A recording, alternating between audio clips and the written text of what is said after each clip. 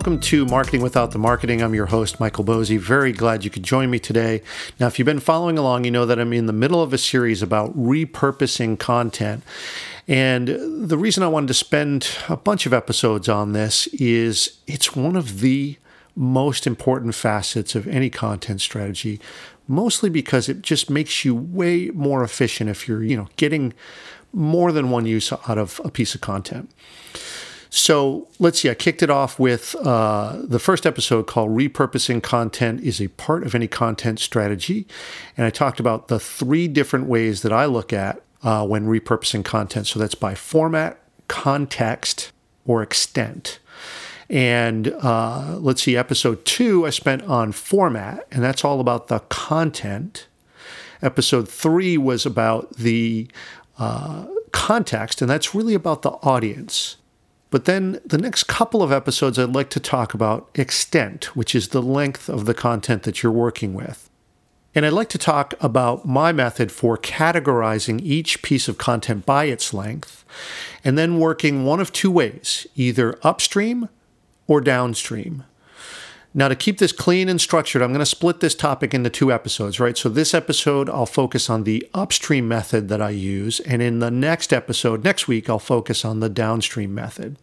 Now, I developed each of these methods really as a way to help my clients get more efficient in their content strategy. And as you'll see, not only are they making multiple uses of the same content, which is the whole point of this series, but also with my upstream method, a really cool thing is that you can start small and then work towards something bigger, which is why I favor this method. And I find that, I tend to work this way and I enjoy it, and I find it keeps me on track. And look, it might not be right for everyone, but it definitely works for me. And I have some good evidence that's worked well for my clients too. So let me lay it out for you and see if you think that this will work for you. Okay, let's start with the different lengths of content. They're usually categorized in 3 ways: long form, medium form, and short form.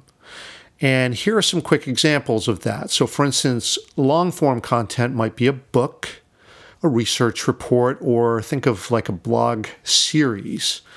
It's not an exact way to look at it, but let's say it's anything more than a few thousand words. Now, medium form content, that's more, think ebooks, white papers, blog posts, YouTube videos. And, whether it's a blog post or a script for a video, I tend to think of these as anywhere between a few hundred words and a few thousand. And lastly, there's short form content, which is social media posts, things you might post in a forum, email newsletters, if they're not too long, press releases that tend to be 1 page or less. So think anywhere really from, 140 characters to 140 words. It's not exactly that, but you get the idea. Short pieces of content. Now, for some of my clients, we'll never do long form content, right? It's not in the plan at all. And so it might be that, we never do a book, a research report, nothing more than blog posts, podcast episodes, short videos. And look, that's completely okay. You don't need to write a book to make an impact with content. It can be a great strategy for some people, but it could be a terrible strategy for others. And only you can decide if having a substantive piece of content like a book will help you or not. And for some of my clients, short form content is not really that important, right? So I have some folks who I work with who are not really interested in doing social media. And that means that they might do the very bare minimum for social, or here's the thing, none at all. And it's not normally what I recommend, but again, if that's what works for someone and they can reach an audience via email or publishing books or ebooks regularly, who am I to say that they need to be on social, right? But as a rule, it's not a bad idea to have a balance of all 3 types of content. Okay, so let's talk about how to make these 3 types of content work together, and then let's focus on the upstream method. Now, my upstream method usually starts with the blog as a primary instrument, but with the idea that we're going to use that blog to create something bigger. So here's how that works. First, I sit down with a client and we plan out the table of contents for a complete book end to end. And at this point in the process, it's just the structure of the book, right? We're not doing any writing yet. Really, we're just planning. And I always find this to be a great exercise because it really helps clarify and organize your knowledge into something that can be taught. And think about that. That's really what you're trying to do here. You're trying to teach something to your prospective customers. And these days, the sales process, it really is more of a teaching process than it is a selling process, right? You have to build up trust with your audience by teaching them what you know. And I should note that you really can't hold back here, right? If you think that you should reserve or restrict some of your knowledge because you think, well, look, that's what people are going to be purchasing from you, right? That's not the way that things work now. There are so many people in your sector who also have a lot of knowledge. And the new rules are the person who shares the most is going to win the most. Those are the rules. And here's why, right? If you hold back and say, okay, now you have to pay for my knowledge. I'm going to stop there. And from now on, you got to pay. I'm not giving this away for free anymore. Well, look, what's to stop someone now from just going to find that knowledge somewhere else? Nothing. Right? The internet has everything you could need. And no matter how good or knowledgeable you are, people can find more good content somewhere else. And sure, you might think, oh, well, it's not as good as mine. It's not as good as what I know. And you might even be right. But it's not about you. It's what the customer wants to know. Often they don't need the best solution, right? They just need something to solve their problem. And if someone else steps in and is ready to do that for free, you got a problem. Now, the only way to stand out then is to become the trusted source on a particular topic, right? And here's the crazy thing. The things that people will actually pay for are twofold. First, there's your particular personality or the nuances of what you do. And I always say this with what I teach. About 90% of what I do, it's the same techniques and methods that anyone else can teach you. So if that's true, why do people hire me? Well, when it comes down to it, it's because of the 10% that's unique to me. And I'm no different from you in that regard. You really just have to show off that 10%. That's the thing that makes you, you, and that's the thing that you got to highlight. But the other thing that's surprising is that people will pay for some very basic things that you might not expect would be that valuable. And what I'm talking about here are structure and sequence. Okay, remember, we're talking about teaching here, and these two things, structure and sequence, are really important. The structure of the content matters, right? You're the expert. You know how to break the topic down into small enough sections so that it's easily digestible. You know where the borders are, you know how to present this, you know how to contain it, you know it topic by topic. And that brings me to the next point, which is that the sequence matters too, right? So in other words, when you're teaching, what's the first thing that someone needs to know if they're trying to learn what you know, right? You can't tell them everything at once. So what's the first thing? And then after that, what's the second thing that they need to know? And again, the fact that you're an expert in your sector means that you can make these determinations. You can try to see it through the eyes of a novice and try to present it to them in a way that sort of produces a gradient of learning, right? And that's valuable. I mean, that's really valuable. So from there, you want to build out your table of contents. Now, when we're talking about a book-length work, consider that to be about, from my publishing days, about 90,000 words. Could be 100,000, could be more, but as a rule, this is what we consider to be roughly book-length work, 90,000 words. So, for most trade books, let's say that's a 300-page book with about 300 words per page, give or take, depends on a lot of other factors, but that will add up to 90,000 words. And as a rule, let's make each chapter about 9,000 words, and that produces about 10 chapters. That can sway a little bit. It could be 8 chapters, could be 6 chapters, could be 12, could be 15. It doesn't matter so much, but we're just using this as a guideline.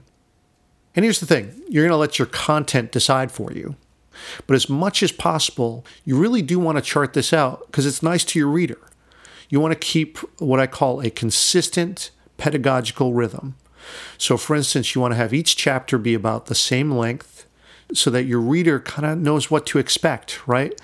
And look, this is going to happen even when you break it down a little further into sections. So if each chapter is about 9,000 words and you have about 5 or 6 sections or so, that turns into about 1,500 words per section. And hey, guess what? That's about the size of a standard blog post, right? So you can see where I'm going with this. You got 10 chapters, 6 sections each. That's about 60 blog posts. And even though we haven't written a word yet, now we've got a roadmap towards a book. And I love to work this way. And the simplest benefit is just that it keeps you really focused, right? You've got a blueprint now for a string of sequenced, largely orthogonal content. No more questions about, what am I going to write about this week? Because you've got the list, right? You got a list of topics. So just pick one. It doesn't matter which one, and get going. Write a blog post. You don't have to do it in sequence. And in point of fact, you might not want to. Right? The book, all packaged up and presented professionally, that's where the reader is going to get the sequenced content, all strung together, all logical, all in a very coherent path. Now, of course, this brings up a big question that people ask about this process when I lay this out. And I get this all the time, right? So the question is, okay, Michael, if people can read this on my blog, why will they ever buy a book from me when it's done?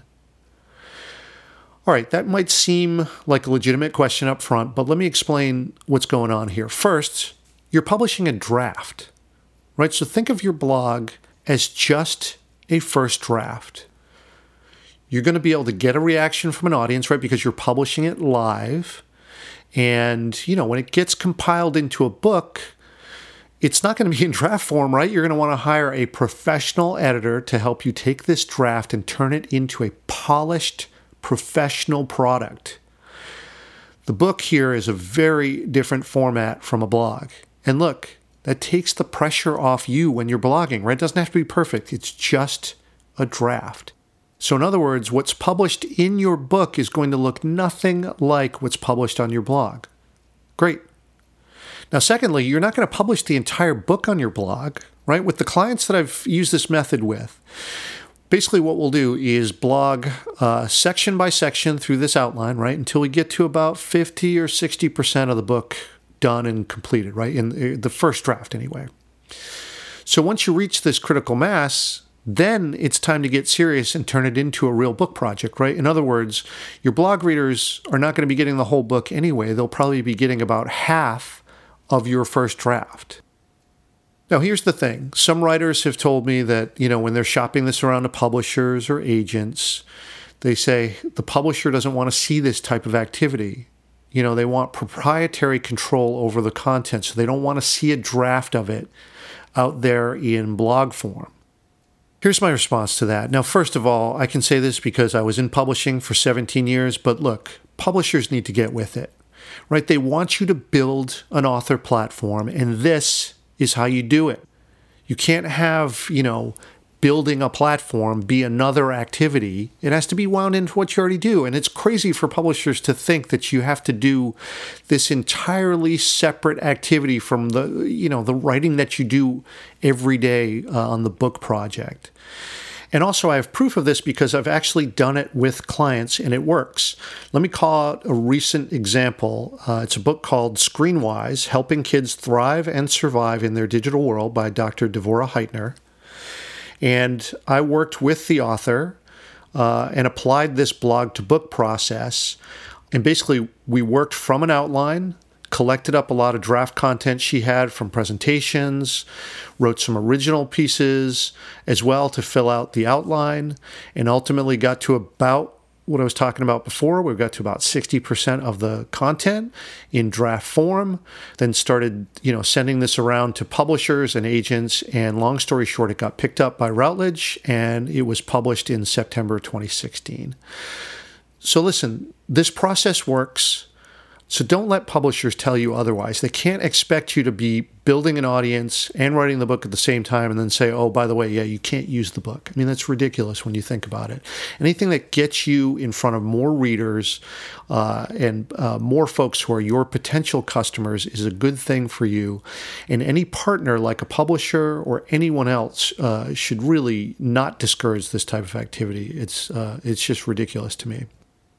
All right, so I think you can understand my upstream method here, right? You chart out your plan, build the table of contents, and then start filling it in with content. You publish it little by little in blog form. Use it to interact with your audience, right? Use it to establish trust and affinity. And look, before you know it, you'll have a workable first draft. Now, let's talk time frame.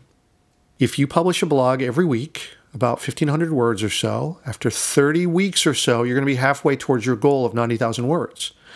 So if you think about that, every week or so, that's about 8 months of sustained weekly work, and you got half a draft done. Awesome. And look, in my 17 years in publishing, working with authors, the very beginning of any book project was absolutely daunting for the authors, for the editors, for everyone involved, including their families, right? How can you finish a project of 90,000 words or more, right? How can you even conceive of that when you start? Well, look, it starts like anything else. One step at a time, and then you go step by step through the process. And that right here, in a nutshell, is what I like about this method. Yes, you get a book out of it at the end of it, but you're also out there interacting with an audience and developing the trust of that audience while you do it. And I can't think of a better way to achieve these two goals at the same time. That right there is smart content strategy. All right, so that's going upstream. And of course, you can apply this to other things. And in particular, one thing I've been fascinated with is using this same method to create online courses. And I've been working on this over the past couple years on my own online course, which is called Create Biz. But I've also been getting a bunch more clients who want to use my method to do the same thing. And that's going to be the topic of not the next episode, but the one after that. I want to dive deeper into this because there's more. There are nuances to producing the course that are different than producing a book. And I really want to share that with you. So please subscribe to be notified about that when I publish it. But first, next week's episode, I got to cover going the opposite direction, which is downstream. So going from larger pieces of content to smaller pieces. And this is equally as important. And again, right, to be running a sound content strategy, you always want to be repurposing content one direction or the other, upstream or downstream. All right, so before I wrap up, let's hear from you about what you've been doing. Have you done something similar in the past, with a blog to book process? Or if not, does this inspire you to finally get that book project going? That would be really cool if it does. And look, please reach out if you need some help thinking through this or whatever. It's one of the most fun things for me to do in content strategy because to me, it's like this big puzzle, right? You roll your sleeves up and you really dig into the content, how to present it in a teachable manner. It's really fun stuff and efficient. I'm always saying that content strategy makes you more efficient if you do it right. And we as small business owners, we're busy. And that 1-to-1 ratio of activity to output, that's not going to cut it for us, right? And look, I know that's the way you roll because it's the way I roll too. So, okay, I'll stop there and I'll say thank you for listening as always. We'll see you next week and we'll dig into downstream. Looking forward to it.